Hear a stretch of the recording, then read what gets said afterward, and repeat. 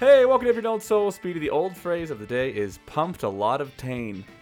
Wow. Pumped a lot of tane. This is a reference to the queen of rock and roll, Tina Turner. May she rest in peace. Yes. It's an often misheard lyric, and for the first time in the history of our podcast, I don't really know what the answer is, but we can explore it together because I've looked at some internet theories. But do you... Okay, let me. Do you have a guess without me giving any more context? But pumped a lot of tane. That's so funny. First of all, it just sounds like a lot of fun, and it sounds like something I'd like to do. You might regret saying that. Oh, will I? Based on internet theories. Oh, really? But I think you're probably safe. This is just one theory. I think it's wrong, though. Oh, interesting. I mean, my so- guess that isn't yeah. going to be correct. Tane. The only time I hear that is if is the shampoo mane and tail. So I that makes me think that she's pumping out a lot of mane and tail, and she's doing shampoo. She's doing I mean, shampoo. she does have famous hair. She does have famous hair, and she's really getting famous ready for for hair. the night. She's pumping a lot of tane from the old shampoo bottle. That's my theory. Wait. Is tane a type of shampoo? Well, mane and tail. Oh no, wait. So that doesn't You're- involve tane you're at all. You're just combining mane and tail? I guess that's what my brain did. Yep. She's pumping a Okay, lot so of tane. You think that Tina Turner, when she, may she rest in peace, was getting ready to go out on the town as one of the most iconic singers of all time, she would be like, fetch me my tane. And everyone knew that's her combination of mane and tail that she invented. She's Tina Turner. She didn't have time to say the whole shampoo. Or she's By a the way, busy the idea woman. that- do you think Tina Turner, like, to get hair that immaculate, was using, like, the shampoo that we use? She's like, I need my Head and Shoulders and my tane And my tane. and my L'Oreal for kids. Yeah, my No More. Oh my! Wow, I can't speak at all today. My No More Tears shampoo, like Yes, my baby shampoo from J&J, so I don't have to cry, which I call my Bonson and Bonson shampoo, my Johnson & Johnson baby. All right, that was a terrible joke. Anyway, let me tell you what it is now that we've wasted time. Pumped a lot of tane. I'm going to read it. Maybe I'll sing it from the lyrics that it comes from in a song originally written by John Fogerty in Creedence Clearwater Revival, but then famously covered by Ike and Tina Turner. It says, cleaned a lot of plates in Memphis. Pumped a lot of tane down in New Orleans. It's Proud Mary, Proud. Oh, I know, see. You know. Yes. Cleaned a lot of plates in Memphis. Pumped a lot of tane down in New Orleans. You know. Yeah. Okay. Big wheels keep on turning. Proud Mary, keep on burning. Rolling. Hey, Rolling. Are Rolling you, on fo- the river. are you following this? Do you know this? Yeah, but I'm understanding now that I probably don't want to pump tane to my great disappointment. I don't. Well, okay. So the original lyric that John Fogerty says is pumped a lot of pain, like propane, Oh. and that was understood. But Tina Turner says tane. So I've looked on internet theories. Some people think she means octane, which could mean like pumping gas, but I don't. I don't know what why? makes up gas. I don't think there's called octane a lot of times. So that's weird. There's another theory that's a lot dirtier, that she's saying tang, Oh. which can be a slang. This is a friendly podcast. This is a friendly podcast. I mean, Do the math. yes, just do the math. There's something else I was going to say about another word in the phrase that I think can go to dirtier Yes. places. Yes, So- you're talking about the word pumped. This is what I'm talking about, yes. Yes, so that's why a lot of people think it's dirty. I don't know, and I don't want to know. I just know that nobody seems to know. But it's like one of the most famous songs ever, and everyone just says it, and nobody knows what it means. Wow. But if you're an old soul at gmail.com, if you have definitive proof or a hot take or an opinion on what Tina Turner is saying in her version of Proud Mary. And if you have pumped tane in the past, We would love to Yes. hear about your experience. We would love to do a Dirty Jobs episode without the normal Discovery crew, just me and Speedy exploring different jobs in America, and this one would be pumping octane. Octane. We would learn what that's like, Yeah. which is usually only a job in New Jersey, because that's the only state besides for, I think, Alaska that has gas pumped, but Yes. In you know, fact, otherwise it's not really a job. right. At the time that the song came out, did that exist in New Orleans? That's a great point. I don't know. If you're an old soul at gmail.com, if you were around in the 60s and you know if there were gas pumping jobs back then in Louisiana, because to my understanding it was only just New Jersey that was in the continental U.S. that had gas pumping jobs. So let us know. It's not that important, but I sure would sleep at night again if I knew. That's true. Anyway, if no one emails us, I'm going to be a wreck. Yeah, Ugh. please help. I'm getting married in a week, and I need a simpler mind. Help me. Tame it. Tame my tane. Yes. Will you tame my tane? Tame Danny's Tane before his wedding. My tane is oh so untamed. Help me contain my tane. Contain the tane. Before we move on, let us please say some nice words about Tina Turner, not just this one random lyric, because she is the queen of rock and roll, a two-time Hall of Famer. She probably has like the greatest comeback story in music history. Definitely has the case for someone that was famous with Ike Turner and was a victim of abuse and then came back nearly 10 years later and became one of the highest selling recording artists and touring artists of all time. So in the era that we're in, where we are talking a lot about abuse and women surviving crappy things that men do, Tina Turner has one of the more relatable stories to the era that we're in now and the Me Too movement that we just went through. She is somebody that a lot of people can look up to and should read about and learn about. I'm realizing I have a lot to learn about Tina Turner. And I'm realizing, like, I didn't know that, like, Mick Jagger got his dance moves from her, you know? I didn't know that either. No. But when you hear it, you're like, oh. I mean, Yeah, that makes sense. that does make sense. Huh. Yeah. Yeah, you're like, oh, he seems to be imitating someone who could actually dance. And he's just kind of doing his best and just looks awkwardly entertaining, right? Right. Wow. Yeah, I mean, and she too, I mean, her name, I think as a kid, I almost thought that she was not like a mythical figure, but she's just such a legend. You know, you hear Tina Turner, Yes. Elvis Presley, like she's just up there with a household name that just is referenced. Like she almost didn't feel real. I mean, and to reach those types of heights after, you know, everything that she went through, which I'm looking forward to learning more about, like you're saying, you know, it's just an incredible feat, and especially for the time, of course, you know.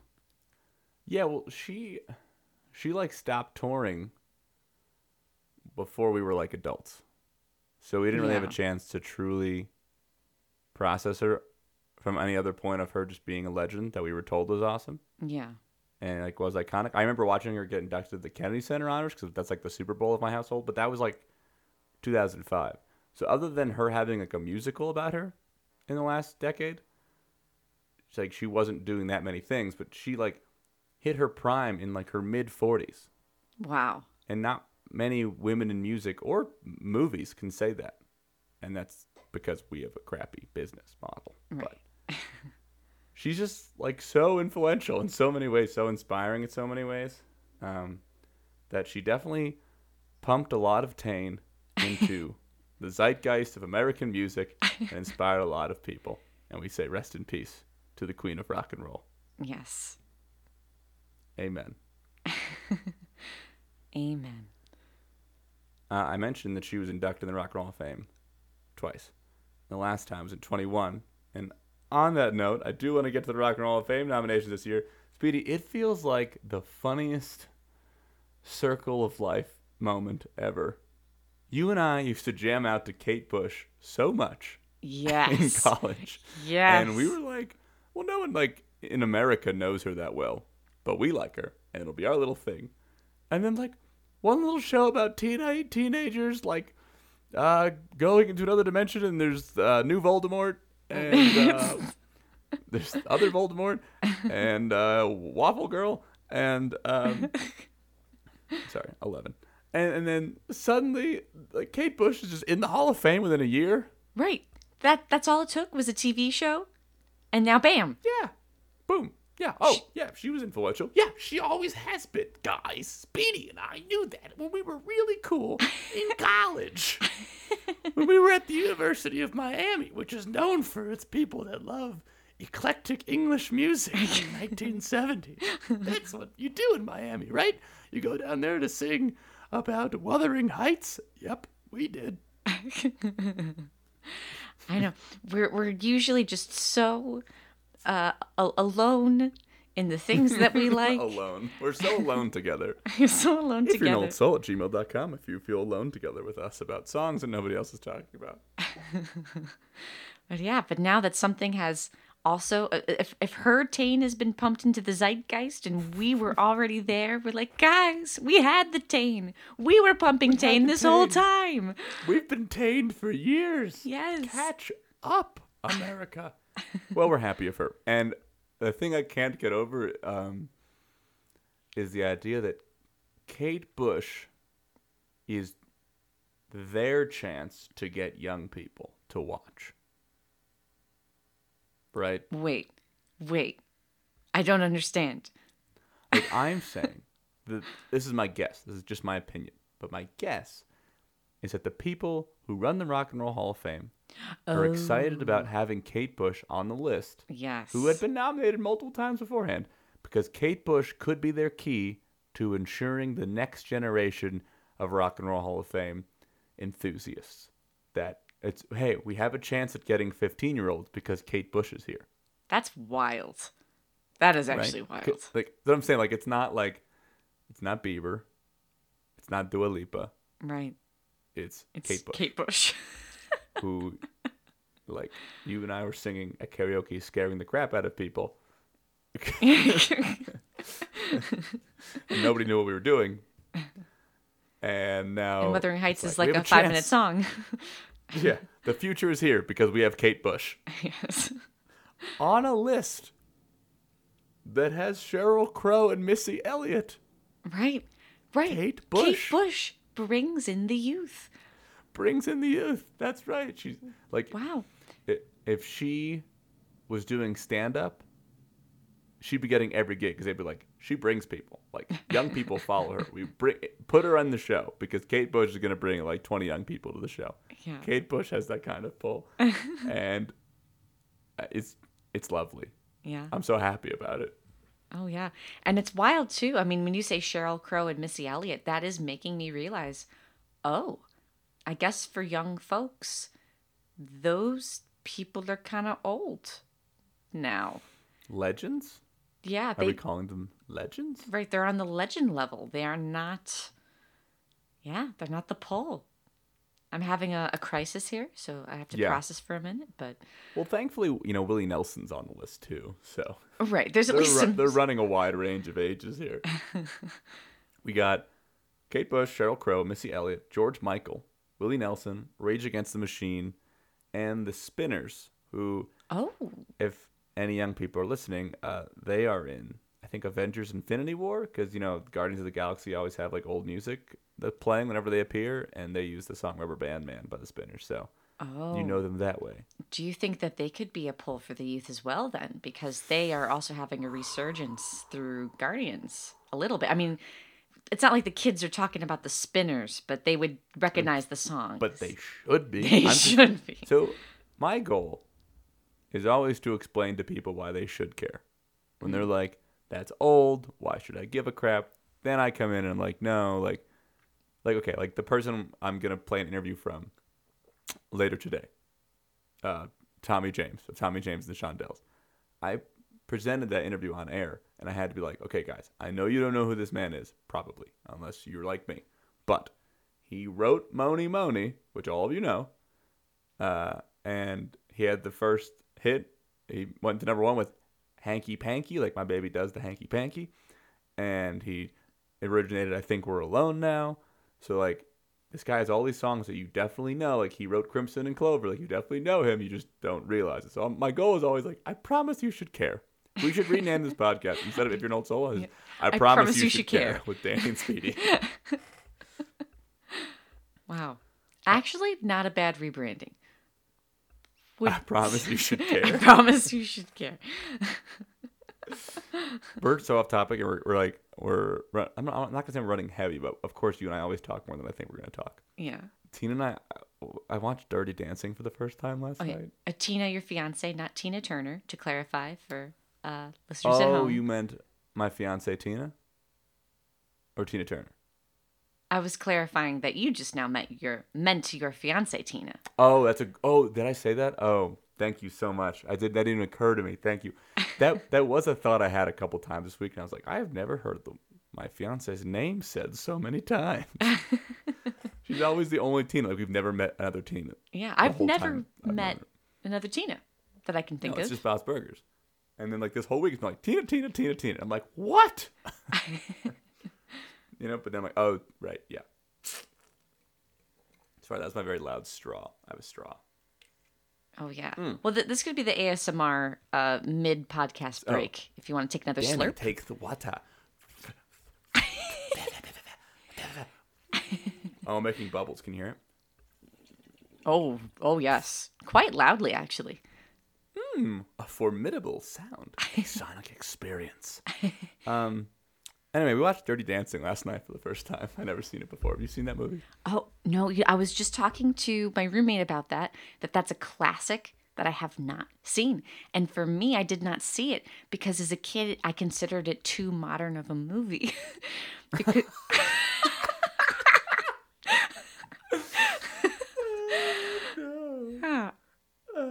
I was like, oh, like that's like a Patrick Swayze movie. Oh, I don't watch stuff like that, 1987. That's true. Who has the time? Who has the time? I need to watch Gidget Goes Hawaiian. I can't be watching that.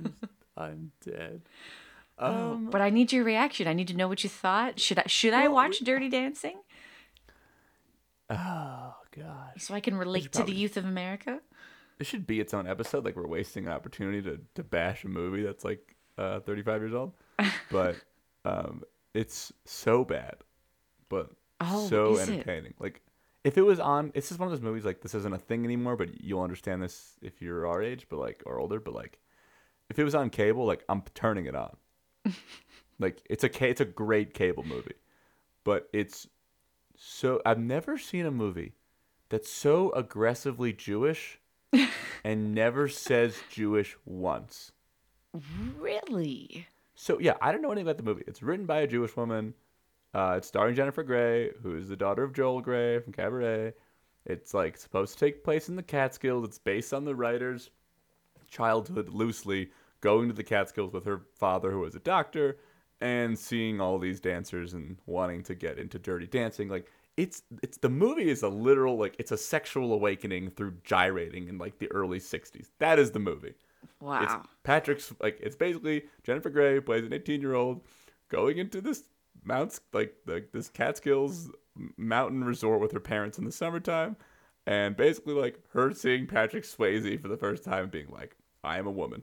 I came in here saying daddy, and like I was like, I love you, daddy, and she had like a long dress, and then all of a sudden she sees Patrick Swayze and she's like, I have to gyrate. And like, the whole movie is just people just like dancing the weird, like there's just no, I wasn't around. If you're an old soul at gmail.com, but there's just no way people were dancing that sexually in the early 1960s. And like it's literally Dirty Dancing. Like I thought it was just like a fun phrase. The movie is so physical. I'm just really? Like, yes. And then the plot. Can I give away the plot? Sure. If you're an old soul at gmail.com, if I spoiled it for you, I'm sorry. The plot of the movie, I didn't know this, and we'll get back to what we were talking about in a second. The plot of Dirty Dancing, because I knew that it ends with a big dance scene, and it's time of my life, right? I had the time of my life. Yeah. She gets lifted. There's a big. I was right. like, well, why does she have this big dance scene? Like, what's building to it? Here's why. Patrick Swayze has a dance partner who's a rockette, but for some reason they've never dated and they're not in love. He just has a 6-foot blonde, like extremely nice person dance partner, and she is pregnant because she hooked up with this waiter who is so clearly Jewish and the bad guy. like his name is Robbie Gould in the movie, and then the actor's name is like Max Cantor, like so obviously Jewish, and therefore he's the bad guy in the movie that's supposed to be about us. And basically, he's terrible, and he gets her pregnant, and then she needs an abortion. But she needs money to get that abortion. So Jennifer Grey asks her doctor father, who's there, Dr. Houseman, also Jewish, for money, $250 in 1963. So her friend can get an abortion. But then, since the dance partner has to get an abortion that night, Jennifer Grey needs to take her place in some dance routine at some random hotel with Patrick Swayze. And the movie becomes Patrick Swayze teaching her how to dance so that she can take the place of his dance partner that he's not in love with, so she can get an abortion that came from this crappy guy. So she gives her $250 from her father and then must dance at this hotel, and then it ends at like a talent show. That is the plot to Dirty Dancing. This poor woman. It's the wildest plot about an 18-year-old. Oh my God. Why? What is the plot to this movie? I just wanted to see singing and dancing. Yeah, and on that note, I would watch it again in a heartbeat. It's such a good chill, hang vibe. Like, you just go to the Catskills, you're with Patrick Swayze, you're dancing, they're like exclusively playing like Otis Redding the entire movie, and then, this is my favorite part. Last spoil. I'm sorry. Yeah. And then we can move on. Last thing I want to say. So the whole movie, they're just dancing to 60s music. Like, they're playing like songs from the 60s. They're dancing. They have record players. It's great. In the final scene. I like Danny's definition of what's great. There's dancing. They have record players. Great. This is all I need in life. Record players with old music and dancing. This is all I want. Please care. Please care. Please care. I promise you need should to care about this. Yes. I promise you should care. The final scene of the movie, after a whole film of playing records on like a record player, and then they dance to it, and it's synchronized, and it's all choreographed, and it looks good.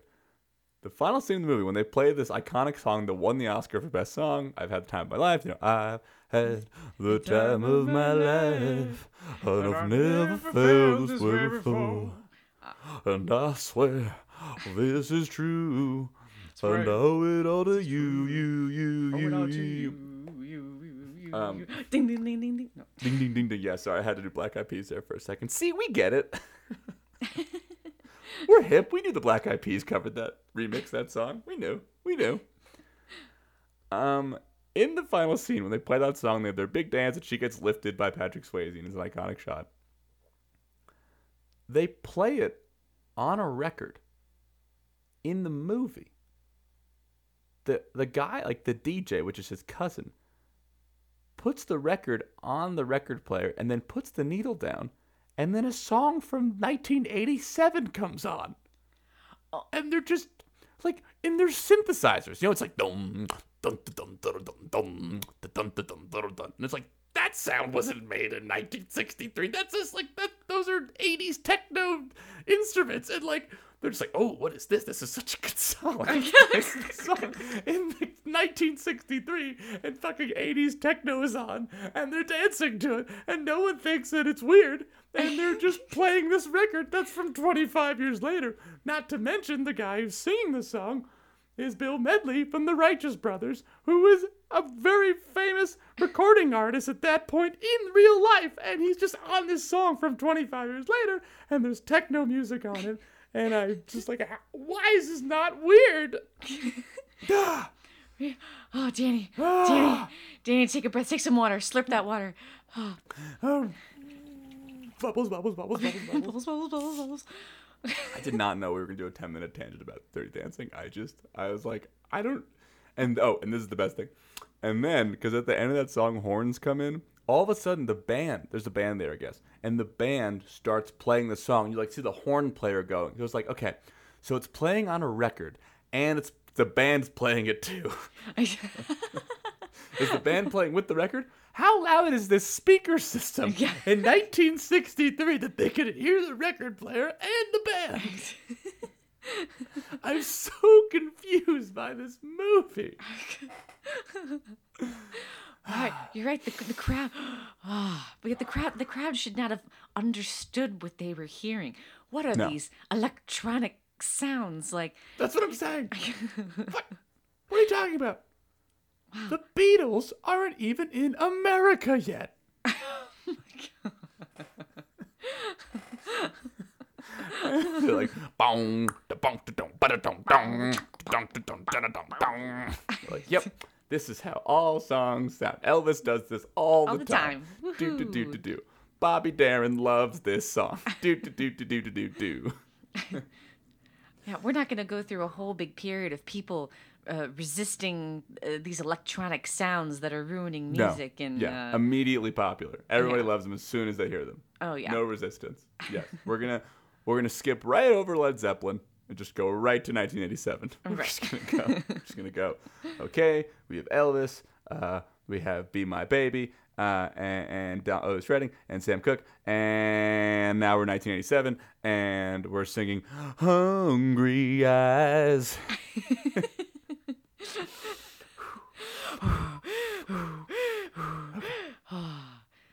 Do you have any other thoughts about Dirty Dancing before we move on? I think that we haven't said nearly enough. I wish about Dirty Dancing. I just wish that the people could really see the state that you're in. I think this is really... tell them what they're not seeing right now. This has shredded you. I've never seen your face so beet red. You just had to get it out, but you're embarrassed at what came out. But you couldn't help it. He went on the floor for a second. I'm looking at him on camera. He left frame completely. I didn't know where he went. I was bent over. I would watch the movie again in a heartbeat because it's just like a good hang. You're in the mountains. Yeah. Wayne Knight is in it, and like it's a fun hang.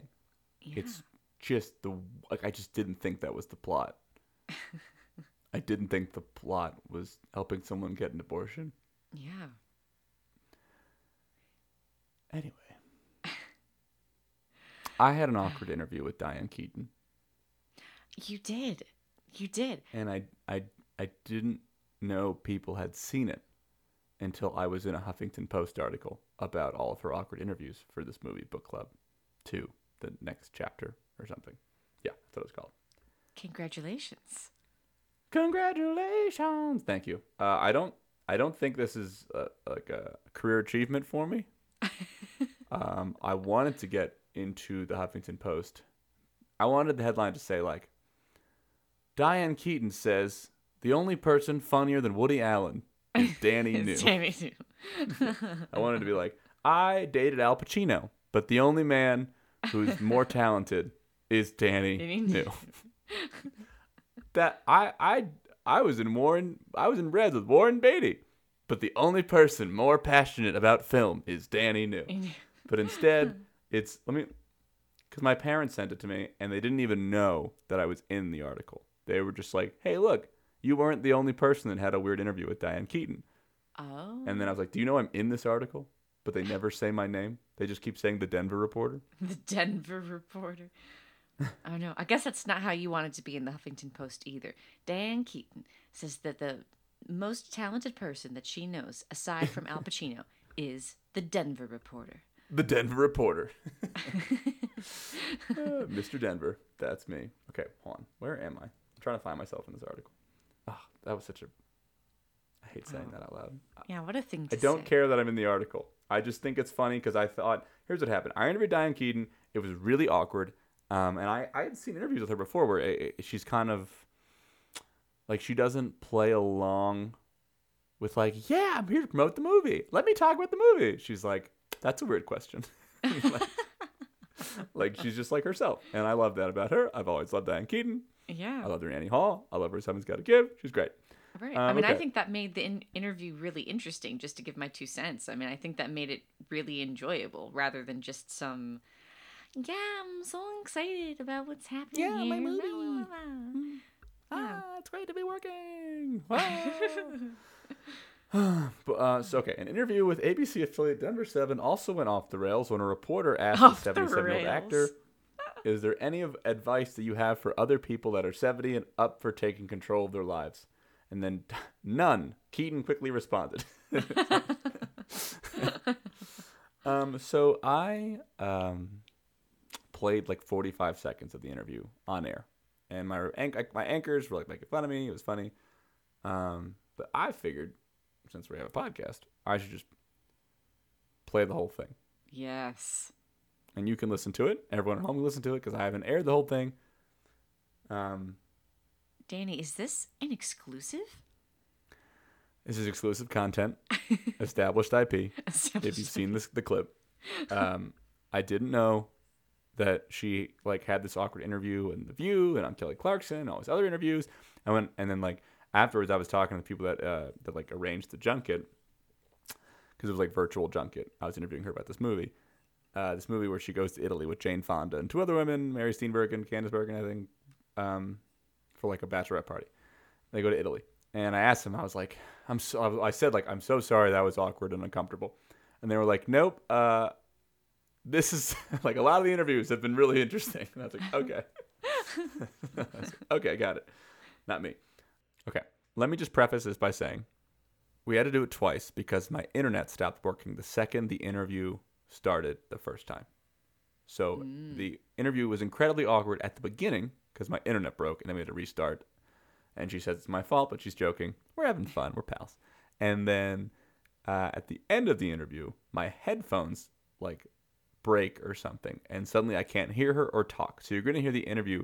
It ends the out cue. The last line of the interview that you need to hear is her saying, "Are you married?" And when she asked me if I'm married, that of course is the moment my microphone stops working, and I can't hear her. I didn't even know she said it until after when I watched it. Oh my gosh. And I was like, she asked if I was married, and my sound stopped working. So the interview started and ended with technical difficulties.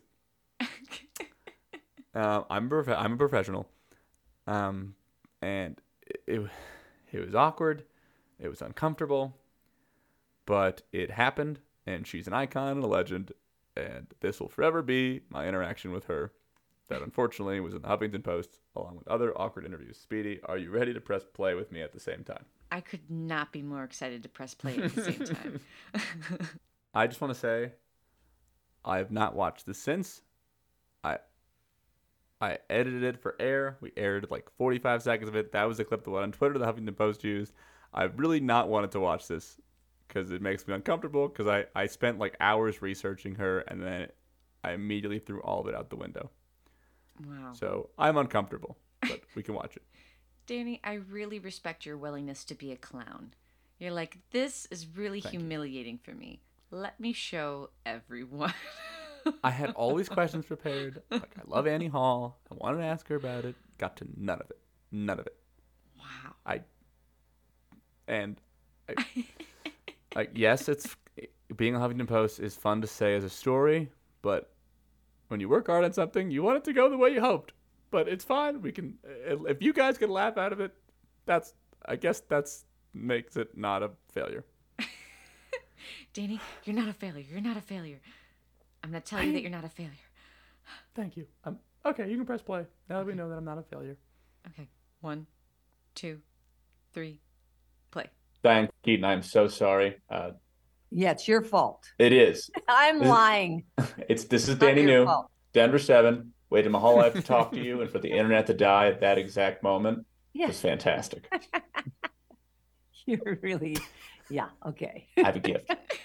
Anyway, at the moment of death for the internet, I was asking you, because you filmed a movie in Utah that was set in Telluride, and I was wondering if you've ever taken a little trip to Colorado and you had any good memories here up in the mountains. Yeah, it's beautiful, but I wasn't there very often, hardly at all. Okay. Yeah, I was sort of a California, where's the ocean person. We don't have that here. Isn't this going great? No ocean. I'm giving you nothing so far. Well, thankfully this movie was in Italy where there was lots of water. Oh, you were there? Comfortable. You loved it? Did you like being there? In Italy? Yeah. Oh, I love Italy. Yeah. It's Great. beautiful. But I've never been to Italy with Jane Fonda and Marion Candace. So do you have any favorite memories from bopping around one of the most beautiful places on earth with them? Yeah, of course. I mean, they had to be with me. They had no choice. Yeah, yeah. Well, we worked around. We were all going this place, that place, another place. And then when you had your time off, you could do anything you wanted, which was luckily we were in town, the big town. So you could go and sneak around, look at all those roads, those narrow roads, and even go into the museum. Tons of museums. You can go all over there. There's so much to see there. So I love it. I would like to go back and work there again if I had the opportunity, because that is great. Trilogy, maybe, Yeah. and go back. No, I don't think so. Do you? I don't think so. But who knows? You never know. I know in Italy they have like squid Trilogy? pizza, they have No, horse never. pizza, This but movie? obviously you wouldn't eat that. You're Nah. vegetarian. But did you try any new foods you really liked when you were over Yeah, there? no horse pizza. No horse pizza for Diane Keaton. Thanks so much. I really appreciate that. No, I like fries. I like the ordinary. I'm not exciting, but I do love understand. food. I'm glad to eat. So I wanted to ask you because the trailer that everyone's seen ends with this really profound quote about it says, "How does a woman in her 70s get married? She takes control of her own destiny." And obviously, that doesn't have to necessarily mean getting married, but I love the idea of people in their 70s and beyond taking control of their lives, their own destiny. Is there any advice you have for other people that are 70 and up for taking control of their lives? None. No advice. No advice. None. Why not? Because what am I going to say? There's nothing. I mean, that's your choice. I'm what? No. Gee, do you want to hear what I think about, what it's like to almost, say goodbye to the life that we've been living and how old we are and things? I'm not going to do that. I'm not good enough. I'm just stay to my small, little, tiny, minuscule world. Uh-oh. I don't see you smiling. Not exactly funny, is it? Well, it's just because you have inspired a lot of people. Even the movie Baby Boom, you inspired a lot of people. Like you have time and time again shown how people Where can do take you control get of their that? lives. You think that's true? I don't think that's true. I don't That think you've I've inspired a that you've lot of ins- people. Of course you have. In what way? I don't get it. Excuse me. Well, first of all, you stick to your interests. You love photography, I do. right? You pursue passion. That's important in life. You never let go of that. So there's one way. Passion? Woohoo. Not passion? Not too much passion, do you think? No. Well, Diane Keaton, I only have a minute left. So A minute? I know. Oh, and I blew it for you. You didn't Sorry, blow it. I didn't help. You didn't help at all. I mean, I just made a jerk. Well, why I like you, though. I mean, I think you're very charming, and I know you're going to be doing well, and you already do well. So you're great. You're in a good position. Thank you, Diane Keaton. I believe that. Let me say that. You're charming. Are you married? He's not going to talk to me anymore. You're not going to talk to me anymore? Uh-oh. I think I blew it. Oh, darn. He's a good guy. All right, we're going to wrap Danny. I think his audio cut out.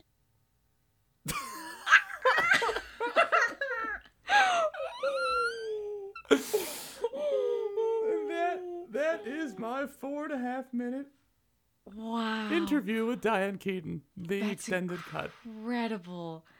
Wow, I love it. All of it. She asked the question that could have been too far, and that's when it cuts out. I blew it. Oh, he was a good guy too. I blew it. She's like, okay, like, obviously, I'll treasure this forever in the sense that I had a unique experience and that she was unapologetically the Diane Keaton that I had heard about, and I was so excited to get a piece of that in my life. Yeah. And I'm very grateful for that. Oh, yeah. But to get to the I have 1 minute left, which is usually the part where I'm like, oh my God, I have to get like my soundbite, Yeah. And she's just like, oh, I've been a jerk. I should have given you something. Like, she knows. Like, oh, yeah. She knows I didn't answer any of your questions. Like, she's aware of what she's doing, and she's suddenly like apologetic about it. Has Diane Keaton ever done an interview before? Like, it's just so funny. Like she, like, in a way, like Nick Cage or Christopher Walken, like, she's good for life. Like, she's a content machine. Like, everything Yeah. she does is unique, Oh, entertaining, and a fresh perspective. And she's a treasure. yeah. Oh, yeah. A total treasure. Wow. And I mean, truly, what a wonderful thing, too, that even though this was an awkward interview, you would assume that, like, as the reporter, I don't know, I'm not a reporter, so I don't know, but I would assume maybe you'll be insecure, like, oh, am I going to do a good job for Diane Keaton? And she's like, no, you're doing great. I'm just being a jerk right now. I'm the problem. I, Diane Keaton, am the problem. And I messed it up. My favorite thing about the interview and how it went is that it suddenly becomes like the easiest job on the planet, you would think, which is I suddenly, in 2 minutes, need to convince Diane Keaton that she's inspired people. Yeah. Like, It was I surprising can do that that. she was surprised by She's that. like, what? She's like, what have I done? I just live in my little world. It's like, what are you talking about? what are you You have talking an about? Oscar. Diane Keaton. I just kept saying her full name to be like, I don't think you're registering that you're Diane Keaton. Do you know you're Diane Keaton? Like, you're like an all-time Right. iconic actor. Do you know that? Like, you were the first, like, I'm going to say, like, one of the first quirky love interests in movies. Like Yeah. The 70s. You know what I mean? Like, Yeah. Right. quirky. Not like Put that on the map. a glam gal in the way No, that some of the older she's cool movie stars. because she's yeah. like normal and down Yeah. to earth and, Yeah, and very funny. beautiful, but like Yes. dresses her own way. She does her own thing, and whether or not like Annie Hall is her, because I'm sure she is and isn't in a lot of ways. Even the name, I think, is based on her, but like she is unapologetically herself. Yes. And now at 77, she's so herself. I can't even ask her one simple question, which is just like, how's the movie? or even small talk, like, oh, like how were the mountains or whatever. Yeah. I like the ocean. Yeah, I like the Okay. beach. So you were in Italy. Did you try anything cool? I like fries. Yeah. What was it like being there with the co-stars? Well, they had to be there with me. Yeah. Jane Yeah. Fonda doesn't have a choice. Like, just say that you are with a bunch of other iconic actresses and it was Nito. She's like, well, it was their prerogative. God bless Diane Keaton. Like, Truly. That's great. I mean, to me, that's such a better interview, even though nothing happened in it. I loved I know you watching think that. I really I know do. you think that. I know. But you like chaos. You like Mystery Science Theater. I You do like chaos. when things are a little different. I just wanted a nice soundbite so I could go to my producers and say, Diane Keaton said she loves Colorado. We can definitely play this on Denver television. And instead it was like, hey guys, I didn't get a single answer out of Diane Keaton, but I think that's the story. Please trust me. I think you should trust me. Please care. I think you should care. I promise you can. I promise you should care. I promise you should care. It's funny. But I'm uncomfortable the whole time because I planned all these questions and I didn't get to ask her any of them. Yeah. My favorite part, truly, I think, is the voice of the producer coming in at the end. Like, yeah, we lost the audio. We got to stop. All right. But yeah, his audio is done. It's a wrap. It started with the internet going out, it ended with his microphone going out, and sandwiched in between there is not a big Colorado person. She was forced to hang out with Jane Fonda in Italy, and she doesn't think that she's inspired anybody. Back to you. Take that and package it. I do want to say, if it hasn't been said, Diane Keaton, despite the fact that I wanted it to go a little more traditionally, I wouldn't change a thing. Yeah. I'm so glad that in my life I got 4.5 minutes of you. And do I wish I prepared less? Yes. I'd like an hour of my time back. But it's something I'll remember had you forever. known, you could have just Yes. shown up. I would have done it differently in terms of preparation.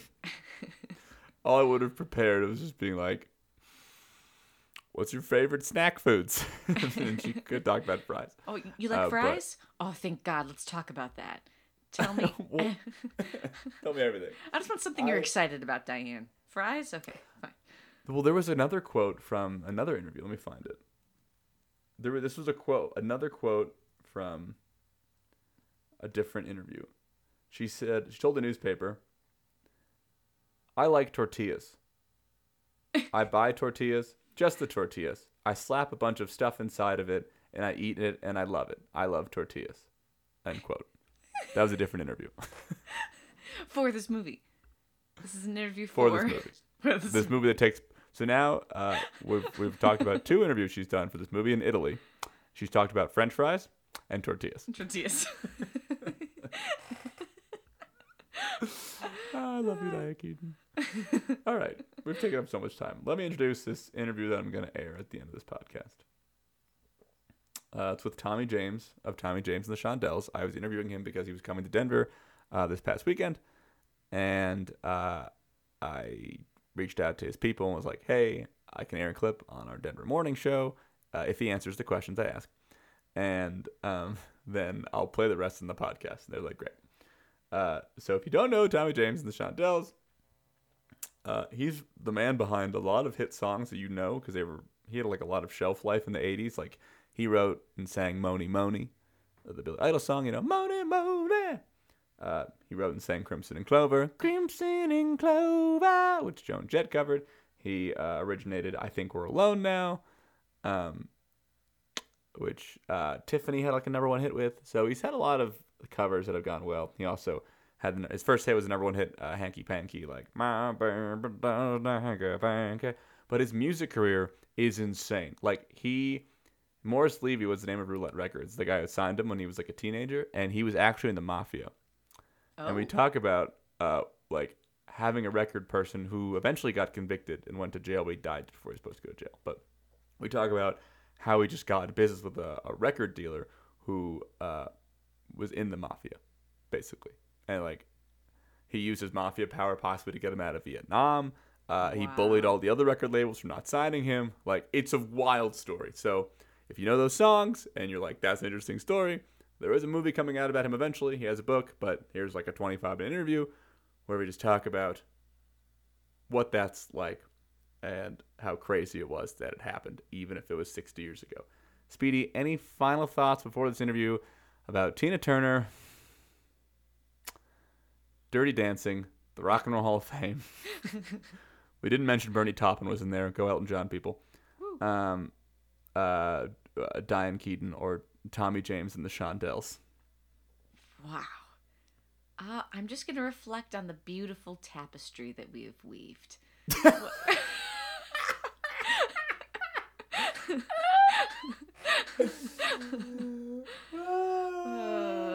are content machines. Content machines. Oh my god. This is our longest. This is like, well, once we play the Tommy James interview, this is going to be our longest episode. Our longest episode ever. And I texted you and was like, can we do like a 20-minute intro? And I'll just toss this interview. And we went an hour.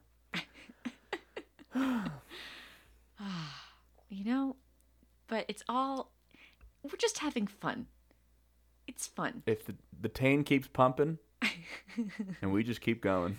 Oh, yeah. As long as there's tane, I'll keep pumping. And that's a promise. Tane to pump. Always tane to pump. And I promise you should care about that tane. And I promise you should care.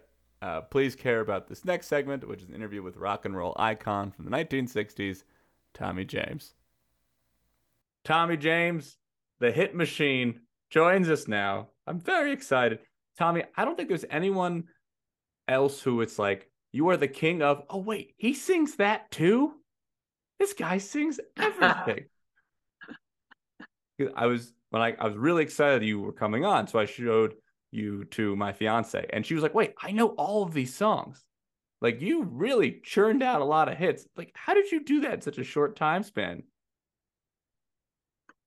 Well, I was very lucky. The circumstances surrounding my initial success. First of all, a record that I had made 2.5 years before it was a hit, Hanky Panky, out of nowhere, broke out of Pittsburgh, a major market, in 1966, spring of '66. And this was one of those only in America stories, you know, that the record ended up being the biggest record that Pittsburgh had ever had up to that point. And it broke so big that it went everywhere else. They couldn't, they had a little kind of a crooked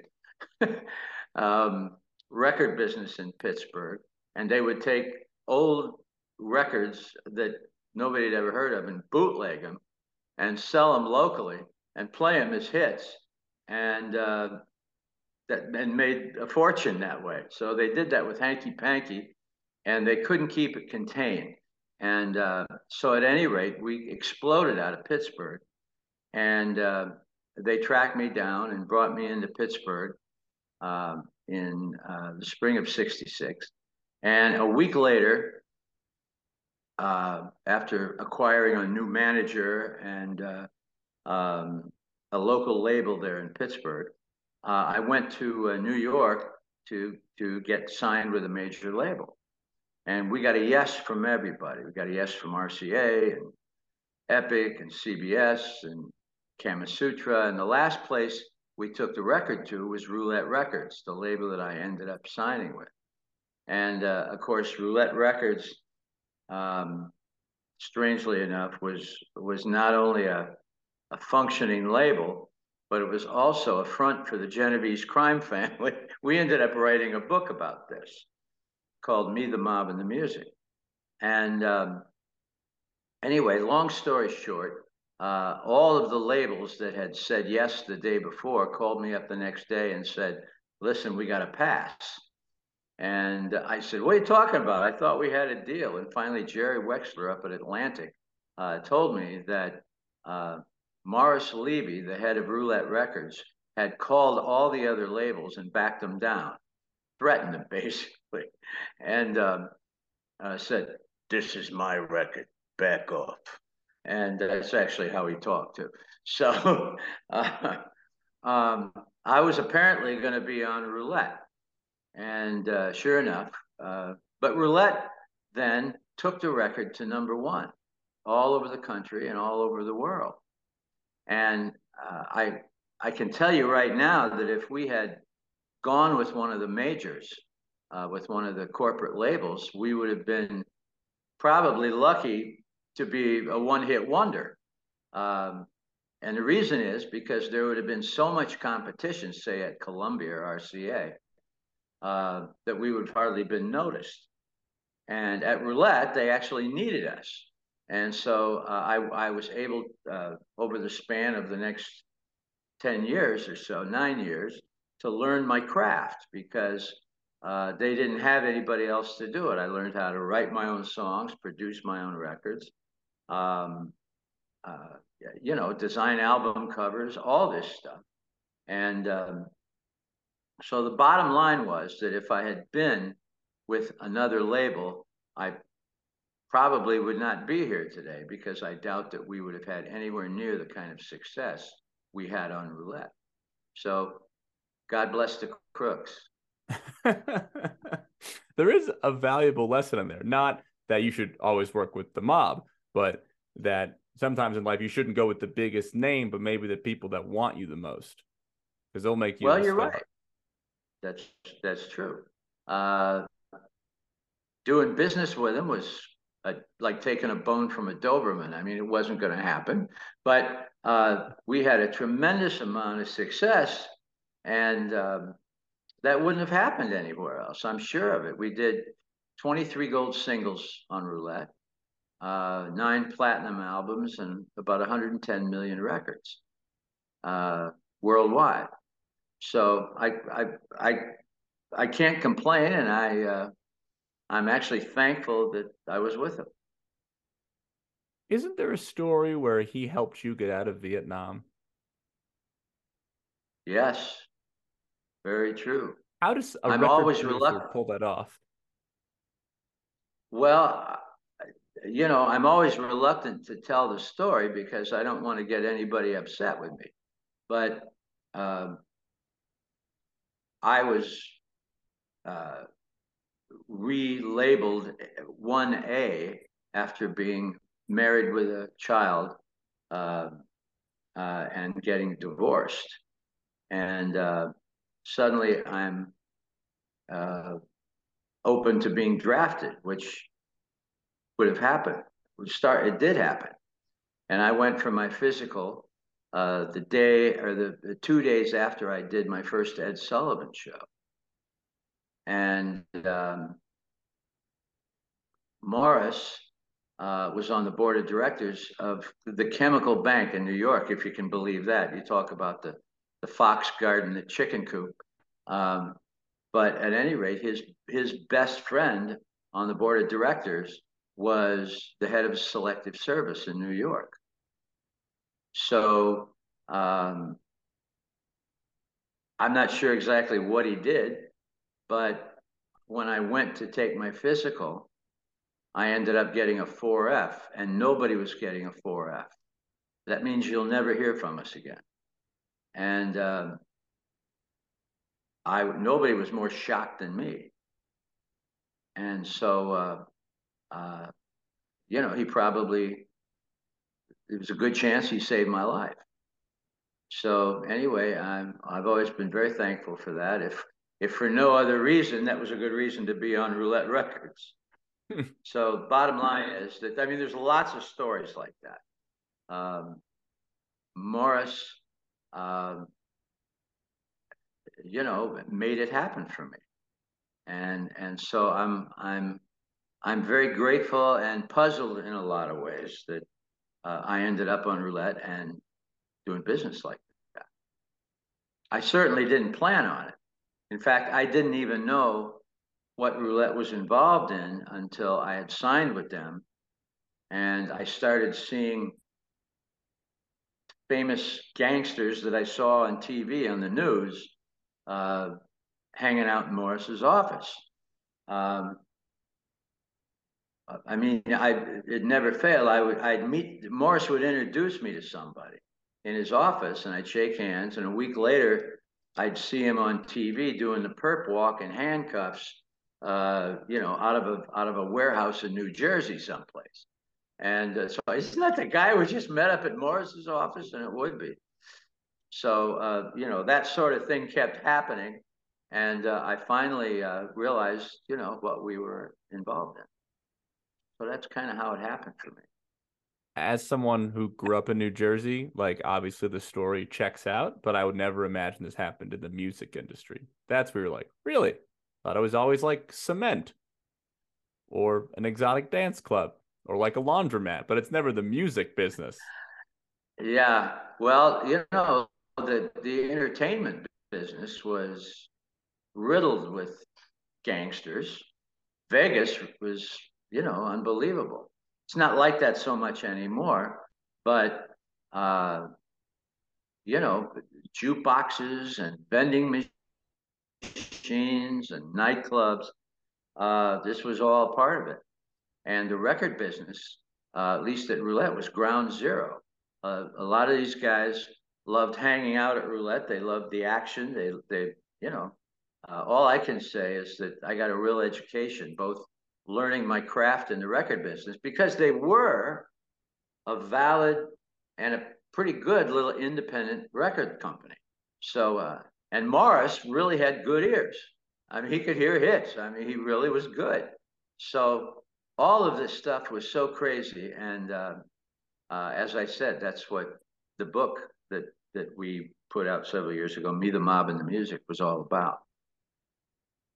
So you are coming to Colorado on Saturday to play at the Paramount Theater.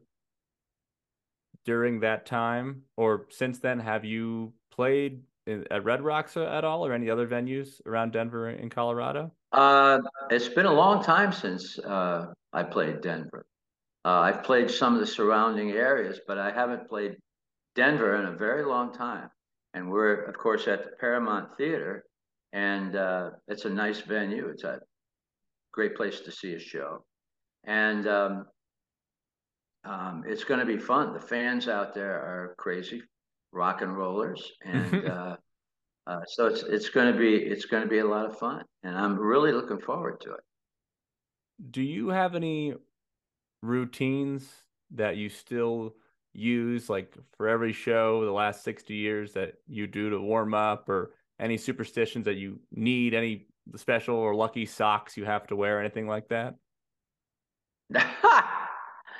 Well, I got to make sure my guitar's in tune. That always That's helps. good. That's And good. and but you know, and we do go out into the audience during the show, and that's something that I've always done. And you know, we play as many of the hits as we can cram into um, an hour and a half, and we actually do a new version of "I Think We're Alone Now," which is going to be in the movie, and the movie of the book, When and is that it's coming going to be out? a closing credit. Well, we're probably talking about another 18 months to 2 years. You know, Hollywood was shut down during COVID, and it's up again now, but it's at a slower pace, and it's coming back. Our producers, Barbara DeFina, who produced Goodfellas and Casino and Hugo with Martin Scorsese a few years ago, and just a great string of movies. And she's producing our film. And Kathleen Marshall is directing, and the screenplay is being written by Matthew Stone, or has been written already. And so they're in the casting phase now, and it's fun watching it all come together. I must say, every one of these technical people, you know, the assistant directors and all the technicians on the show, are all stars in their own right. So I'm very impressed with Barbara, our producer, for pulling it all together and getting these people with us all at the same time. It's quite a chore.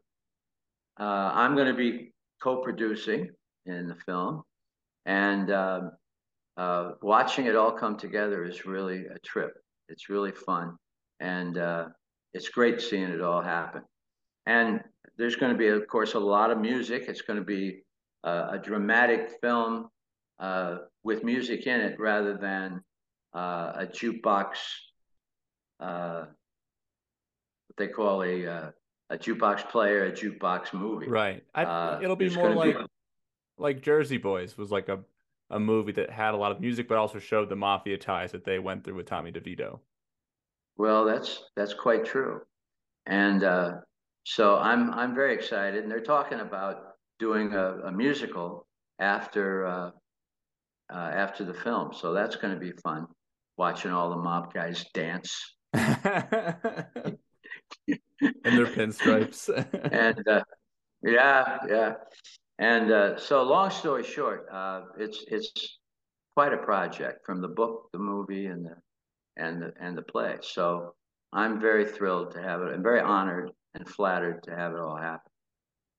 Well, like I mentioned at the top, I think a lot of people will be surprised just how many songs you had a part of, because a lot of your songs have been covered later and they had like a whole new life a couple decades after you recorded it, like Money Money, which became this huge, massive song. It gets played in sporting arenas every day. And from eventually Billy Idol covered it, but of course you had a huge hit with it as well. And I want to get this out there because not everybody knows this, that maybe Money Money in the song is a person, but it really came from an insurance company. Because you are one of the kings, like you and ABBA, the Beatles do this, where like you're really good at hearing a phrase and being like, oh, that's a cool phrase. I can make music with that phrase alone. Well, that's true. You know, as a songwriter, you're always on the make for interesting word combinations that are musical and are visual. And with Money Money,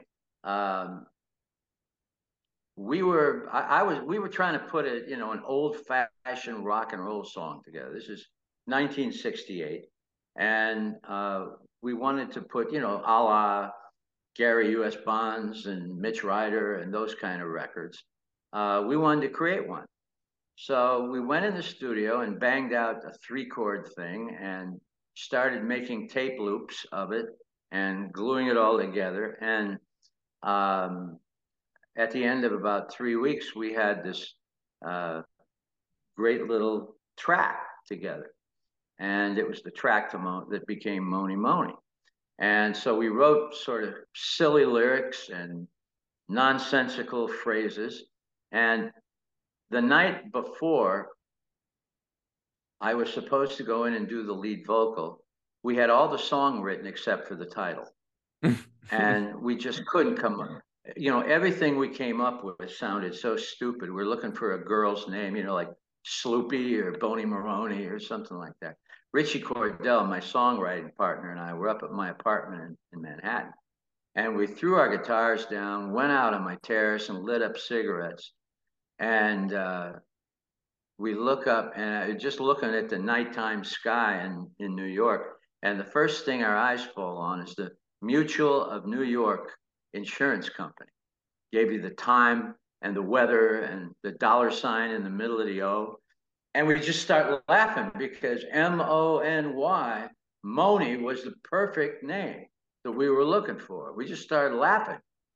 And it was like, God, just, here's the title. And I you know, I've often said it, if we'd have been looking in the other direction, that could have been, the title could have been Hotel Taft, real easy. We were desperate. So equitable, maybe. Have you met anyone named Mony? At any rate, that became the title. And yes, I have. People have named their kids Mony. I've met several girls that were named Mony. And sometimes it was like an abbreviated Monica, but Mony is actually a name now. But what I'm saying is that that became the title. And it sounds like it was made up by a press agent, but it's a true story. Well, my favorite song by you is I Think You're Alone Now, because I know you didn't initially write it, but you definitely made it your own and changed the tempo a lot, and made it what it is. But what I like about that song is that it's from the mindset of young people. And I feel like a lot of the music around that time in the mid 60s was trying to like ignore the culture that was rising. And like that song was perfectly from the perspective of kids that, you know, were a little more active than parents were giving them credit for. Well, I learned a lot making that record. I Think We're Alone Now was written by Richie Cordell. When it was first presented to me, it was, but you could hear that it was a monster record if it ever gets made right. So we went in the studio, we brought the speed of the record up, and I was playing guitar, and that's where we got the eighth notes, staccato eighth notes, that doom, doom, doom, doom, doom, doom, doom, doom, doom, doom, doom. That's where that came from. And so, and we recorded the master Christmas Eve day, 1966, and stayed on the charts for almost 6 months. We released it during Christmas week of 1966. And what a great Christmas present that turned out to be. And of course, Billy Idol with Mony Mony, right beside him, I Think We're Alone Now by Tiffany was released the exact same week. And they went up the charts like they were holding hands. And they both went #1, 1 week apart. You know, Mony Mony, I think, went #1 first and had its run. And then Tiffany with I Think We're Alone Now went #1 right after Mony Mony in 1987. That had never happened before. So that was a wild moment. And then Joan Jett's cover of Crimson and Clover went to #7. So do you have the record? Like, has anybody covered this to feel like if you have like the most top 10 hits that were covers later? I'll have to check that out. We sure had a lot of them. And I'm really I'm very honored and flattered when another artist does one of my songs. I really am. We've had, you know, Crimson and Clover, for example. We've had everyone from Prince to Dolly Parton do Crimson and Clover remakes. And it's just been amazing. We've had over 350 major artists doing our songs, do covers of our songs, and so I'm very, very thankful for that. I'll check out and see what the record is, but it's right up there. Well, I'm glad that you appreciate it and you're grateful that they've kept the songs and brought them to new audiences. And Yeah, I can be confident that people my age know your music, which I don't know if you saw this, but last week, the first ever song from the 1960s hit 1 billion hits on Spotify. It hadn't happened yet. And it was Here Comes the Sun by the Beatles. is that right? Yeah, it was the first song from the 60s. So like I know for a fact that people my age know your music. And I can't say that about a lot of artists from the 60s. Well, look, we've been the fans and the good Lord have been very, very good to us. And honestly, from everything we get, every project we get involved in, we've got a nice fan base that travels with us. I mean, my radio show on Sirius XM every week has a huge audience all over the world, and it's our fan base that starts it out. And we've been doing it for 6 years now, and so that's a big deal to me. And it was a wonderful way. The radio show, we're on every. If I can plug myself here, Please, yes, on 60s on 6. We're on every Sunday from 5 to 8 p.m. Eastern time on channel 73, 60s Gold. It used to be 60s on 6. They moved to 73. We've moved up in the world. I'm not sure if we moved up or down. I'm not sure how you categorize that.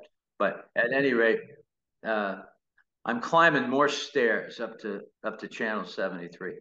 And we've been doing it for 6 years, and it was such a wonderful way to stay in touch with the fans during COVID, for example.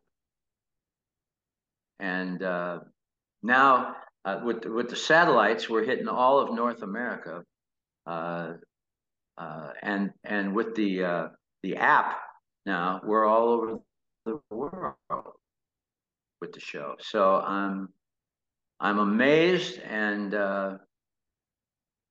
again, very honored and flattered. Well, I'm very flattered and grateful to be talking to you. Can I ask you one random, ridiculous question, Tommy James? Do it. Have you ever considered suing Chili's for kind of ripping off your bass riff with their Baby Back Rib song? It's like, I want my baby back, baby back, baby back. I want my baby back, baby back, baby back.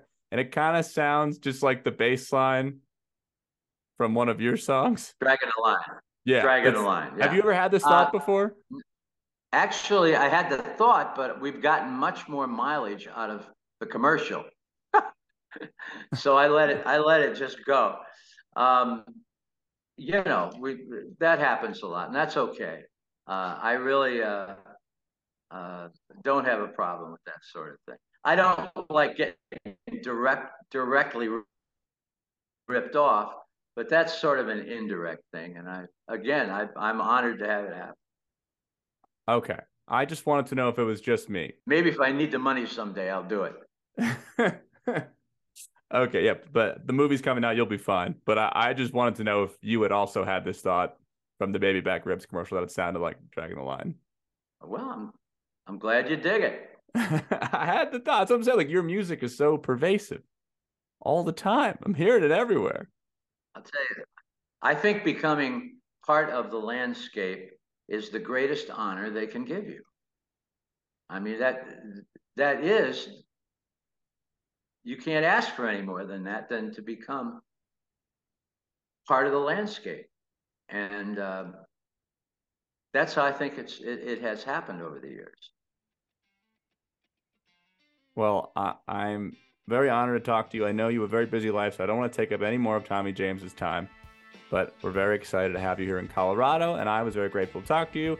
And my dad worships you, so he says hello as well from Cedar Grove, New Jersey. Tell him I said hi. I will, Dad. And if you're thank listening. you. Thank you for a great interview. You take care of yourself, Dan. Thank you, Tommy James.